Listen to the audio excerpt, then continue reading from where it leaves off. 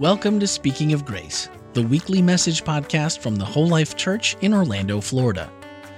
We're a multi-ethnic, multicultural, and multi-generational congregation committed to our mission of loving people into a lifelong friendship with God. We are committed to our vision of being a church without walls, fully engaged in serving the people of our community. Thank you for joining us as we continue Speaking of Grace.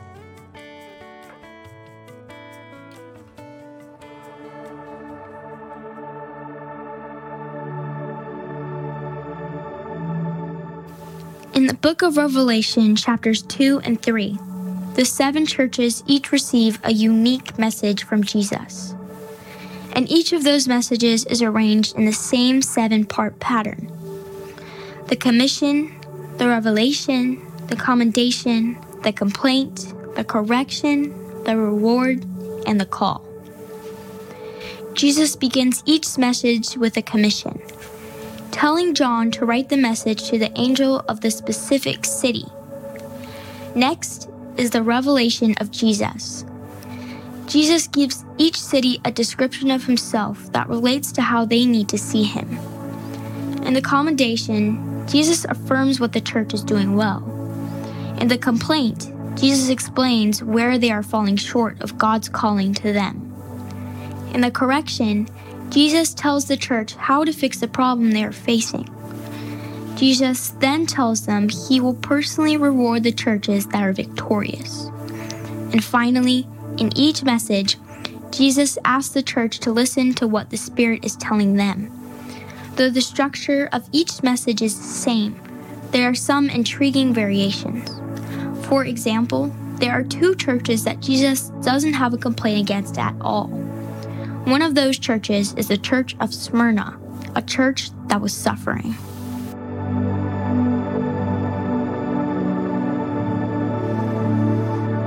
Well, hello, family. You know, every week when we're going through this series, you can count on us doing the same thing at the beginning of the sermon. We're going to read the scripture together. So I just think it's fun for us as a church to read a message from Jesus to a church. And we're going to be, as I mentioned, we're going to be thinking about how that message may apply to our church. So let's go ahead and take a look at Jesus' message to the church in Smyrna. And read with me, please. The first and the last, who is dead and has come to life. I know your tribulation and your poverty, but you are rich, and the slander by those who say they are Jews and are not, but are a synagogue of Satan. Do not fear what you're about to suffer.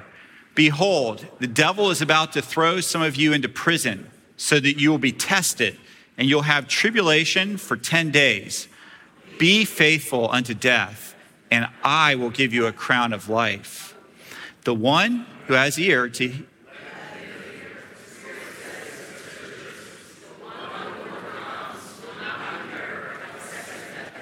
Oh, you guys sound good. Nice job. You know, location has a lot to do with what you think about. Am I right? When I lived out in Washington State, I didn't think about hurricanes barely at all.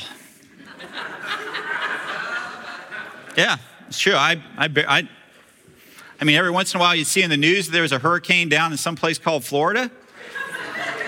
Whatever. I mean, no, I'm trying to be more compassionate. I mean, but you know what I'm saying, right? Then I moved to Nashville and became a little bit more interested in hurricanes because we sometimes would get some rain from them. Still not that much on my radar. What was on my radar was tornadoes. That was on my radar. But can I tell you, just last week, living here in Florida, when I saw the news that there was some sort of something forming off the coast of Florida, whoo, I was paying attention. And I hate to say it, but if you're honest, you know it's true. I was like, oh, thank goodness it's going toward North Carolina. I'm an honest guy. I'm not proud of it. I'm not proud of it. North Carolina is the state I grew up in, so I don't wish them ill. I'm just glad it's not coming my way. And let's think about the folks in North Carolina who had Ophelia join them this morning early. And hopefully, we'll just pray that all is well and for them. But location kind of has to do with what you think about, right? And I say that because most of us don't spend a whole lot of time thinking about persecution. Okay, I know some of you are like, well, you know what? I mean, there's persecution that happens in the United States. And yeah, but kind of there's like persecution, and then there's like persecution, right?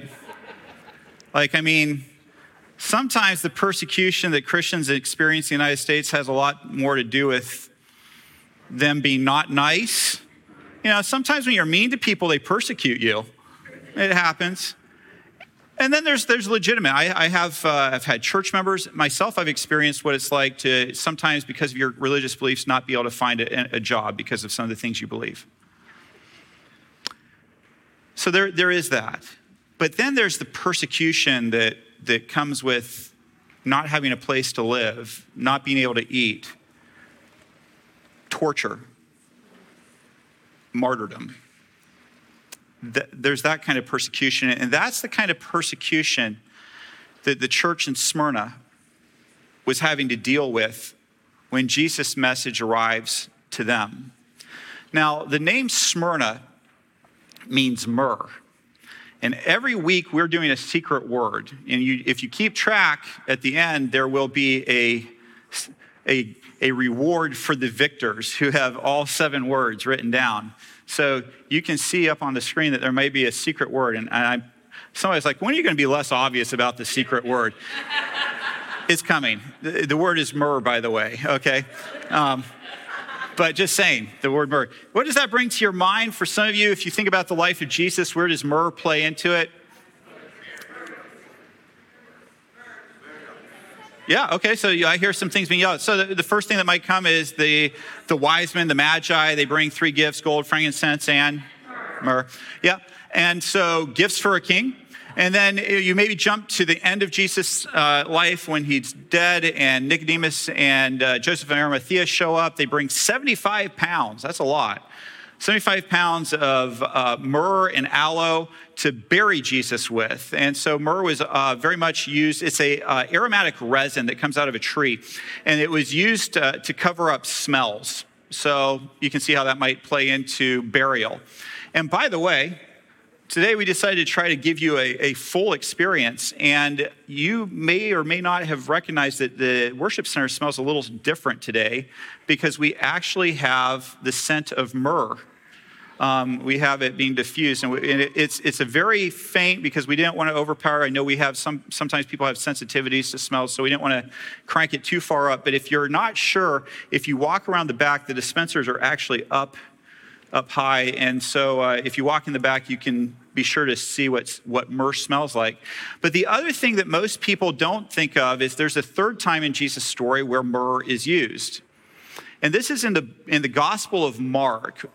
As Jesus is being prepared to be crucified, as he's being laid down on the ground before they nail him to the cross, the soldiers offer him a glass of wine, and Mark says it was mixed with myrrh. Well, that's kind of weird. Why is that? Well, because the ancients believed that myrrh had medicinal uses, and it was a painkiller. And so they mixed myrrh, the painkiller, into this wine. Jesus refused to drink it, but you can kind of understand why they might offer it to somebody who's about to go through something very painful. So myrrh, a scent that can cover up other smells that aren't so pretty. Myrrh, a painkiller to the ancient mind. And so here is the city of Smyrna. And the interesting thing about Smyrna is that Smyrna has endured a lot of pain in its history. And it has a painful history for Christians. And I want to thank one of our church members, Karen Sproul, who this week emailed me, and she said, I'm sure you're thinking of this. I wasn't. I had no. She informed me. See, this is why it's good sometimes to not assume that I know things and just send me an email and let me know. She's like, it's incredible that you're preaching on Smyrna 101 years, almost to the day, when it was burned to the ground. Yeah, 1922. There was some conflict happening in that region. And Kemalist force entered into Smyrna, and they targeted the Christian population in particular, and then some other religious groups as well.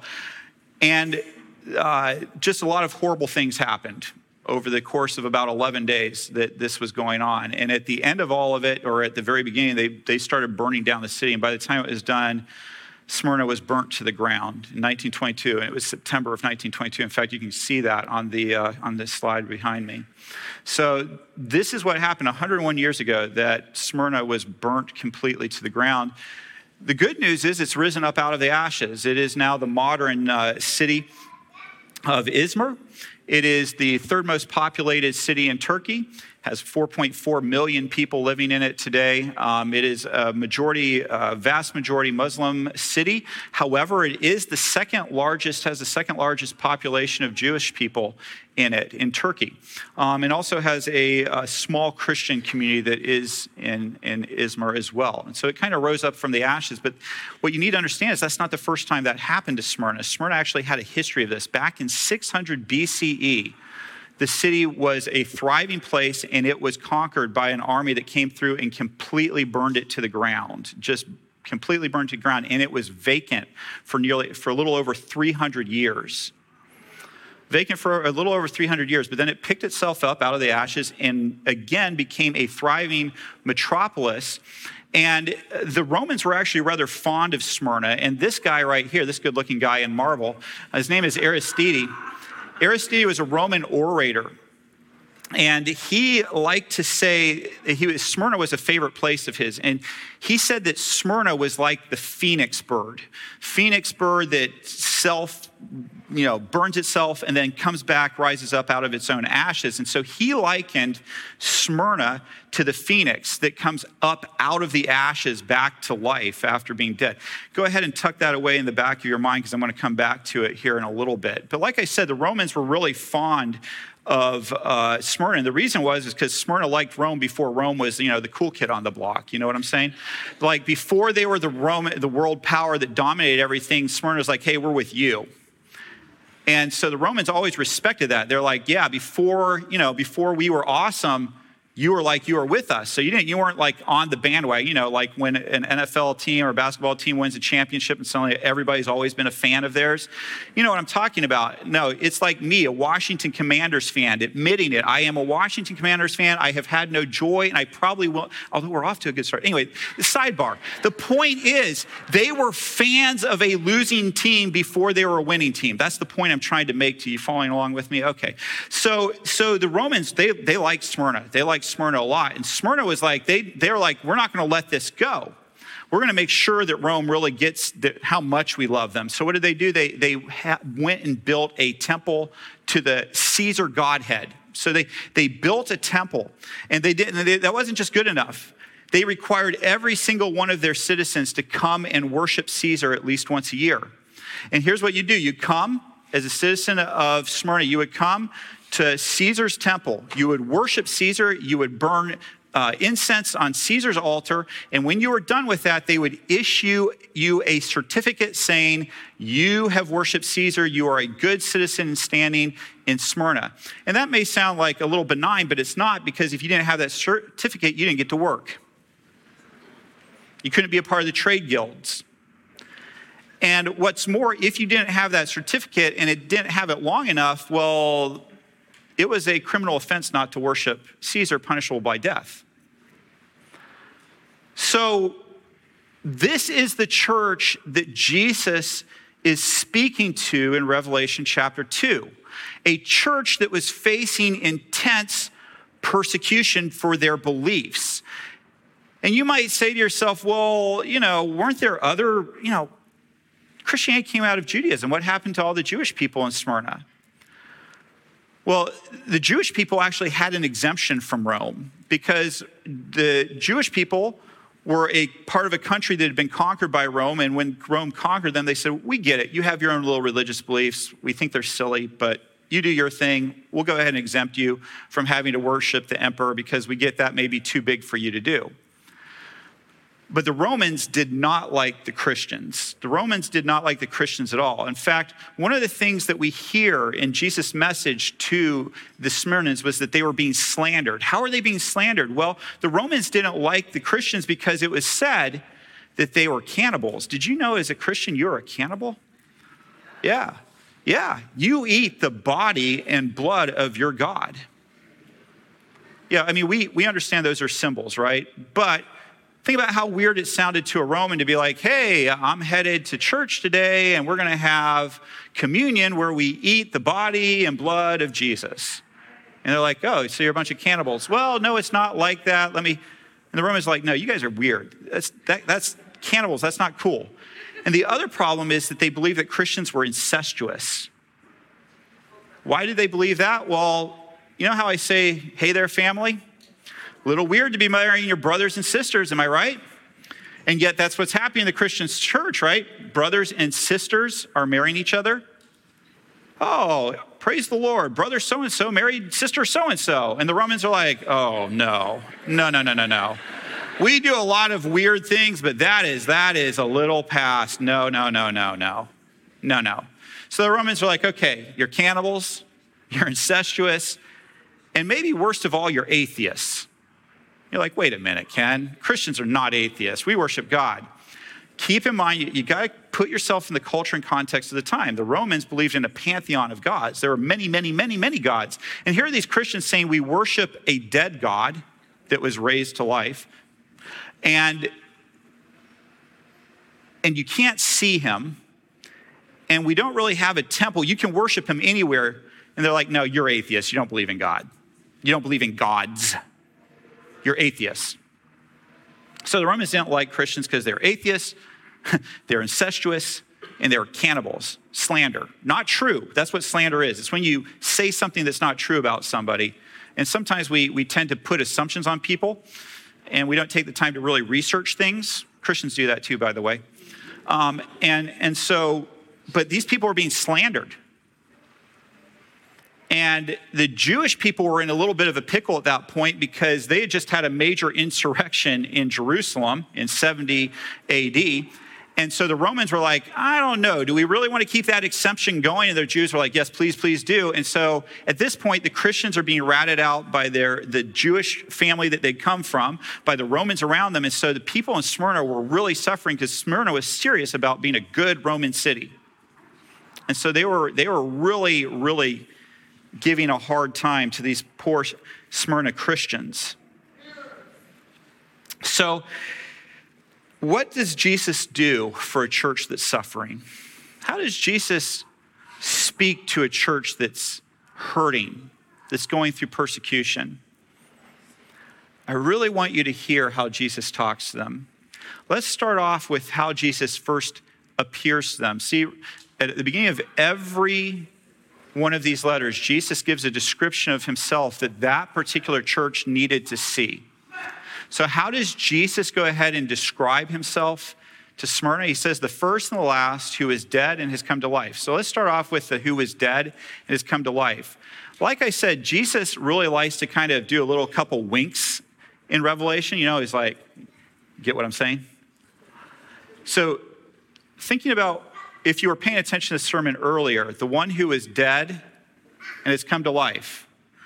Remember that? Yeah. So everybody in that area was very familiar with what Aristides has said, that Smyrna was a city that had died and come back to life. And Jesus goes, yeah, been there, done that. In fact, I did it better. And so Jesus points out to them that he has died. And so this would be important to talk to people who are facing death. To be like, yeah, I get it. I've done that. I was nailed to a cross. So I get it. I died, but I've come back to life. And the implication is if I've done it, you can do it too. You can do it too. I understand you. I sympathize with you. I am there with you. This first part, though, is also really interesting. The first and the last. It's really easy sometimes when we read the Bible, particularly the book of Revelation, to read it and just kind of run right past it really quick. The first and last, oh yeah, God's always been, he always will be. Keep on moving. But what's interesting is that this phrase, the first and the last, only happens 2 places in the Bible. It happens in the book of Revelation and it happens in the book of Isaiah. And so the clear implication from this verse is that John and Jesus were wanting the Smyrnans to turn in their Bibles to Isaiah. Why? Because sometimes when you put a little allusion, you can go back to something that fills in all the gaps. So what Jesus, with just these, the first and the last, with those few words, Jesus is about to give them a whole nother sermon. So let's take a look at that whole other sermon, Isaiah 44, verses 6 through 10. This is what the Lord says, Israel's King and Redeemer, the Lord of heaven's armies. I am the first and the last. There is no other God. Who is like me? Let him step forward and prove to you his power. See what Jesus is doing to a persecuted church.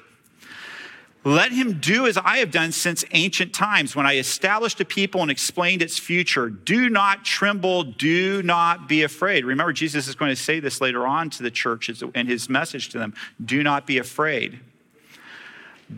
Did I not proclaim my purposes for you long ago? You are my witnesses. Is there any other God? So he's reminding them, through your persecution, you're being a witness. By your steadfastness, by standing up for my name, you're witnessing to this city. Is there any other God? There isn't. There is no other rock, not one. How foolish are those who manufacture idols? Those prized objects are really worthless. The people who worship them don't know this, so they're all put to shame. See, this is the issue that they were facing. They were facing idolatry. They were being asked to worship a false God, and they refused to do it. And God's saying, good for you. That God can't save you. See what Jesus is doing? Just those few words, Jesus is trying to pull this up. But it goes better than that. In Isaiah 41, again, Jesus identifies, God is identified there as the first and the last. And then these verses come right after that. You are my servant, for I have chosen you and will not throw you away. When you are suffering, when you are hurting, when you are being persecuted, it is very easy to feel like God has thrown you away. And so Jesus, by saying, I'm the first and the last to Smyrna, he wants them to go there and say, be reminded that he hasn't thrown them away. Whatever you're suffering through today, whatever you may be going through, you need to be reminded that God has not thrown you away. You are important to God. Don't be discouraged, for I am your God. I will strengthen you and help you. If you feel weak today, know that God wants to come alongside you and strengthen you. I will uphold you with my victorious right hand. And finally, this in Isaiah chapter 48. God says, listen to me, O family of Jacob, Israel, my chosen one. I alone am God, the first and the last. It was my hand that laid the foundation of the earth, my right hand that spread out the heavens above. When I called out the stars, they all appeared in order. So what's the message here? I'm in control. I started this thing. I promise I'll see it through. Whatever you're going through now, trust me. I've got you. I've got you. Another important thing to notice about what Jesus does with this church that's being persecuted is what he doesn't do. Did you see the layout? You saw how there's different elements? This is one of only 2 churches out of the 7, one of only 2 where Jesus has no complaint. Was it because they were a perfect church and they were doing everything well and they had no flaws? I don't think so. I'm going to give you the Ken Wetmore theology here because this is just my opinion. I like to qualify that. Maybe they were perfect. Maybe there was absolutely nothing to complain about, but I don't think so because I haven't met anybody like that yet. I certainly haven't met any churches like that yet. Whole life's awesome, but there's some things we could do better. So why doesn't Jesus complain? Why doesn't Jesus say, hey guys, do this? My take is this. Jesus knows they've already got enough on their plate. Maybe we could learn a lesson from him. When people are suffering, maybe that's not the time to pile on. And it's not the time to go, yeah, maybe think about why God is doing this to you. I mean, that's what Job's friends do, and God kind of doesn't like that later on. So if Jesus doesn't pile on people's suffering, maybe we shouldn't either. Jesus has no complaint for this church. Again, not because I think that they're perfect, but because they had enough going on already. You're suffering. Let me speak in another way to you. Jesus doesn't complain. Instead, he says to them, I know you think you're really poor right now, but the fact is that you're rich. Family, sometimes we really try to run from tribulation, from hurt and persecution. And Jesus says, sometimes that's what makes you rich. Sometimes it's those experiences that really make you rich. And when I think back on my life and I think through some of the hard times that I have begged God to get me out of as quick as possible, I look back on them and I see how God has grown me and stretched me. And if you're going through a hard time right now, maybe you want to plug your ears a little bit on that. I don't know, because I don't want to diminish the suffering and hurt you're going through, because I don't. It's hard. And you don't always want to hear you're rich. But Jesus actually says it to a persecuted church. He wants to remind them that even though they think that they're poor, they're really rich because they have what really matters. They have him. They're holding on to him with all for dear life. And it's funny that the church in Laodicea that we're going to come to at the end, they're rich, and Jesus says, but you're poor. Jesus has some words. He wants us to know and understand that persecution isn't the worst thing that can happen to you. So another item here is he encourages them. Every church they're told to, there's a complaint in some cases. This case, there wasn't. There's also always a, hey, do this. And in their case, he says, don't be afraid. And can we just say for a moment, look what comes after that. Do not fear what you are about to suffer. Behold, the devil is about to throw some of you into prison so that you will be tested and you will have tribulation for 10 days. Be faithful unto death. The implication is that some of you are going to die. But it starts off with do not fear. Why would we not fear? If you're told that you're going to be tortured, that you're going to be hurt, that you may die a martyr's death, why would God say don't be afraid? Well, because generally fear comes when you don't know what's going to happen at the end. Because usually when I know what's going to happen, I can move it past it. What do I mean by that? Well, I got to tell you, if you know how the game ends, if you're watching a game, a sports game, and you know how it ends, if an interception's thrown, if there's a turnover, if your team gets down by 40 points, and you know you won in the end, you're like, well, this is just a setback. I know how it ends. And so Jesus is saying you don't have to be afraid. He's not rebuking them for it. Just don't be afraid. You know how it ends. I'm giving you the ending of the story so you don't have to be afraid about how it's going to turn out. Don't be afraid. Trust me. What is this 10 days thing in there? Well, the 10 days thing in there is something that theologians will debate about because the theologians love to debate. But I want to kind of give you a quick look at that 10 days idea. There are a couple different theories out there. The one theory is that it's 10 literal days. For 10 days, they were going to experience severe tribulation. There's no evidence in the story of Smyrna at the time of John that there was 10 days of severe perseverance during that time period. Another theory is what we call in prophetic circles the day for a year principle. This is where one day equals one prophetic year. And so maybe they're going to be persecuted for 10 years. The problem with that theory is that there is persecution that happens in the Roman Empire for a 10-year period. It happens before this letter is sent. There's also a 10-year period where stuff happens after this letter is sent. 200 to 300 years after this letter is sent. So for this church, what's Jesus trying to say to them? There's going to be 10 years of persecution. What Jesus is saying to the people in Smyrna when this letter arrived to them is, there is going to be some persecution, but there is an end to it.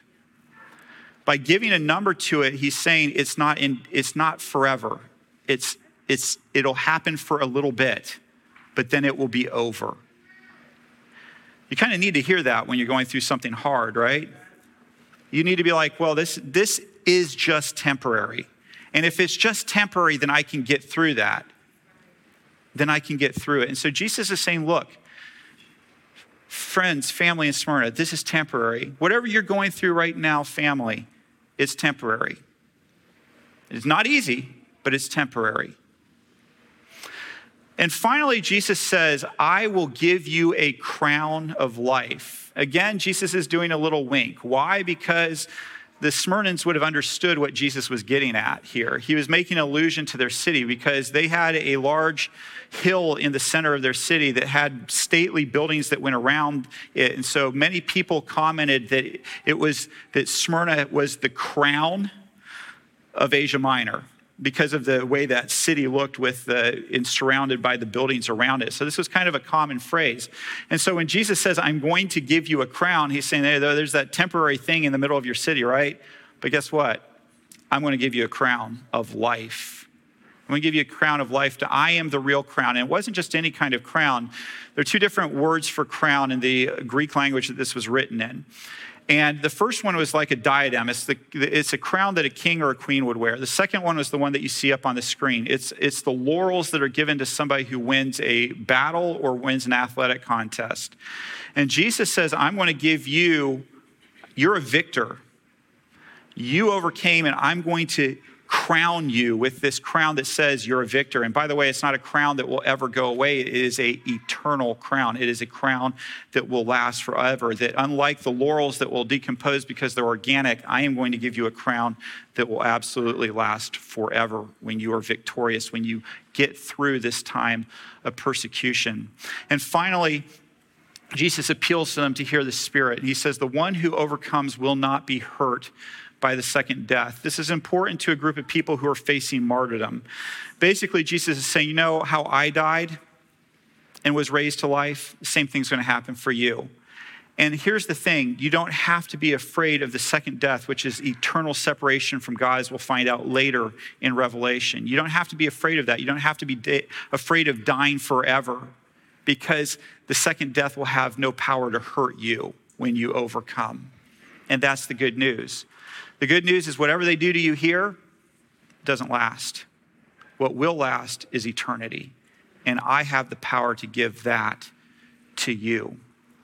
So family, I told you at the beginning, location plays a lot into what you think about. Probably most of you have not spent a whole lot of time thinking about the persecuted church in the last couple months. But I want you to know that there are people around the world who are thinking about it. According to a January 17, 2023 article in Christianity Today, over 5,600 Christians were killed for their faith last year. 2,100 churches were attacked or closed. 124,000 Christians were forcibly displaced from their homes. 15,000 Christians became refugees. This is something that happens in our world today. There are people that are a part of a persecuted, suffering church. And we need to be aware of that, even in spite of our location. You didn't like it very well when I said I was in Washington State and couldn't have cared less what happened in Florida. As you shouldn't. It's a rude thing to say. We should care about those who are suffering around the world, who are suffering for their faith. We should care about that. It should be on our mind. The other part is that we should not be afraid to suffer for the right reasons for our faith. Standing up for what's right matters. As a church, if it means standing up for what Jesus believes in and what his call is in our life, I'd like to think we'd be willing to suffer poverty and even the giving up of our own lives. It's a tall order, but Jesus commends this church for being willing to do it. How can you make a difference? I remember when I was on Guam, over 1,000 people from Myanmar came to Guam. They were fortunate enough to be able to figure out a way to get onto Guam, U.S. territory, and they were hoping that U.S. courts would allow them to seek asylum. Most of them were there for political and religious persecution.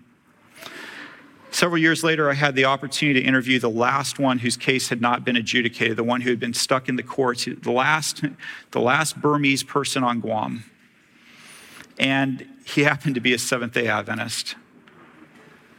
And I was called up by a wonderful Christian aid organization, not Seventh-day Adventist, that was representing him in the court system, fighting to give him a home here in the United States.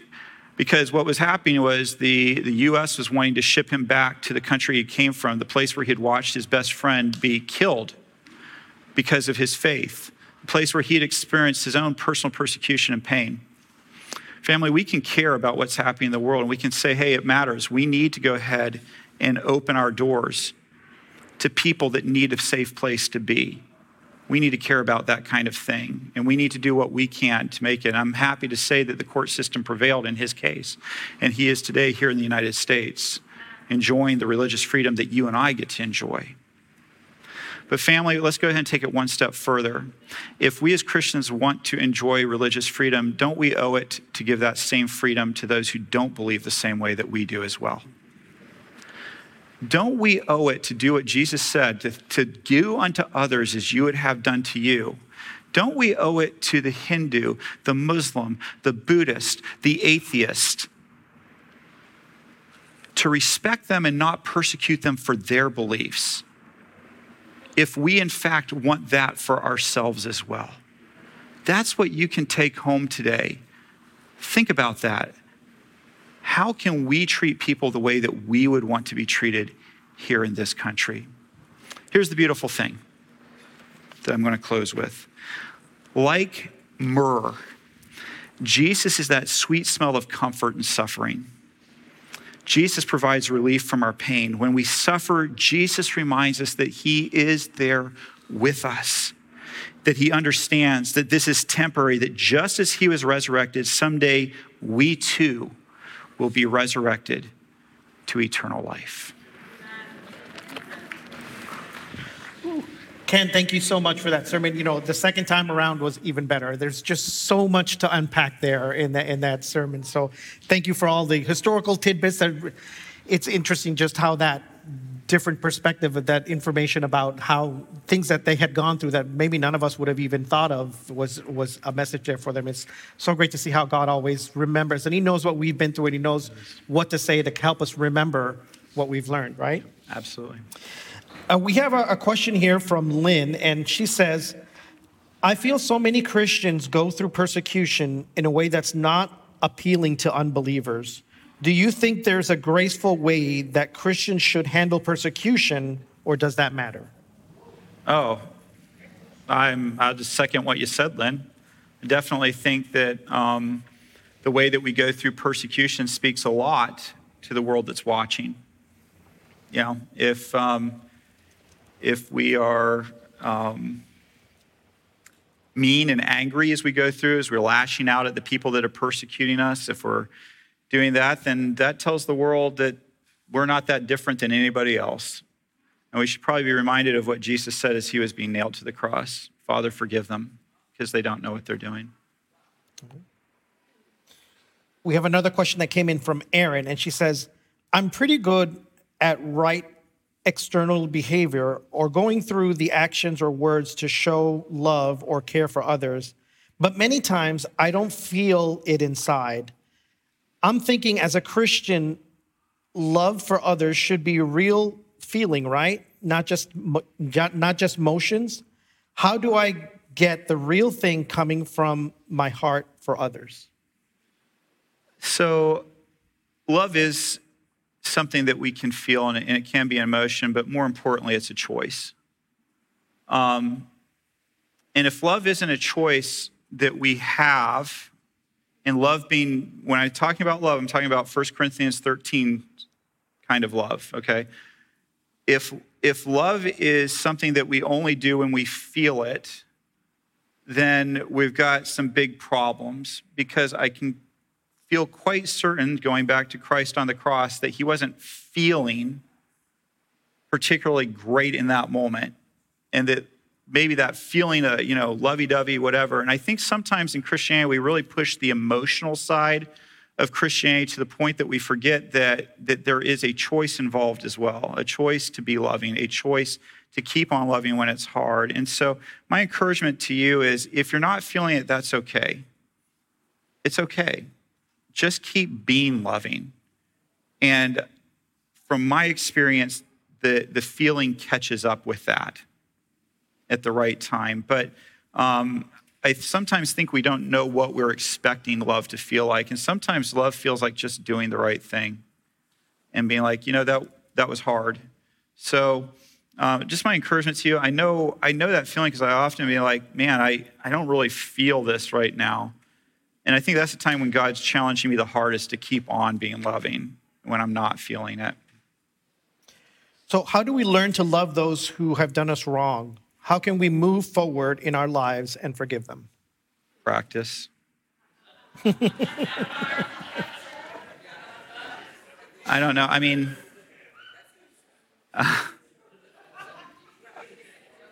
yeah, that's, I guess what I have to say about it is it's trying, failing, asking God to continue to help, continue to grow you. I look back on my life and I think all the ways I've failed people. I haven't been loving, I haven't been kind, and all that. And I can go ahead and obsess about that and wish that I was a better person, or I can say I am going to be a better person as I allow God to shape me and grow me and chisel away those rough parts. And that place where I failed was just one of those places where God was knocking off a piece of the stone that didn't need to be there in my life. And it was painful and it hurt, but I've learned, I've grown, and I'm going to continue to allow God to transform me into the creation that he wants me to be. Well, thank you, Ken, so much. I look forward to hearing your podcast this week to hear the rest of the questions that are going to be, that have been submitted here that we didn't have time to cover. We had some good ones from first service, yes, too. We do, so we'll talk some more. I have one that I have to come back to. So, yeah, be sure to tune into that. Thank you, Haz. I appreciate you.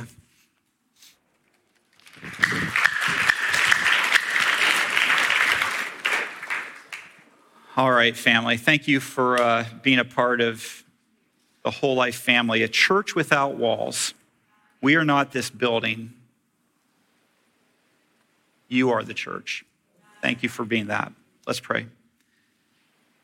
Dear God, we just thank you for loving us, even when I'm sure you don't feel like loving us. We thank you that you are the God that is with us in our suffering, that you haven't thrown us away, but that you are there with us, that we are in the powerful grip of your hand. For those who are suffering today, Lord, I pray that they got encouragement. They're encouraged to take that next step forward, one step at a time. For those of us who are fortunate enough to not be experiencing severe persecution, Lord, help us to be grateful for that, but also help us to use that to effectively spread the good news about you. Help us to not just take it for granted and to not care about the fact that it is happening to others around the world. We pray these things in your name. Amen. All right, family. I love you. Go love your world. Hi, this is Randy McGray, podcast producer and host here at Whole Life Church. Loving people into a lifelong friendship with God is our mission at the Whole Life Church, and our podcasts are designed to help facilitate conversations that help us grow together in that pursuit. Now that you've heard the message for this week, don't forget to check out the Whole Life takeaways for this message. Swipe up in today's show notes and join the conversation. Speaking of conversations, each Wednesday morning we take a closer look at the week's message. That's right, the one you just listened to. We discuss practical ways to apply spiritual lessons and ask honest questions about the issues we face as Christians, all focused through the lens of grace. Your voice is a welcomed addition to that conversation. We encourage your thoughts and your questions by sending a voicemail or text to 407-965-1607 or send an email to podcast@wholelife.church. You can find everything podcast related on our website, wholelife.church/podcast. And plan on spending every Tuesday evening and Wednesday morning with us as we bring you the Whole Life Church inspiration you love straight into your headphones. Thanks for listening and have a great week.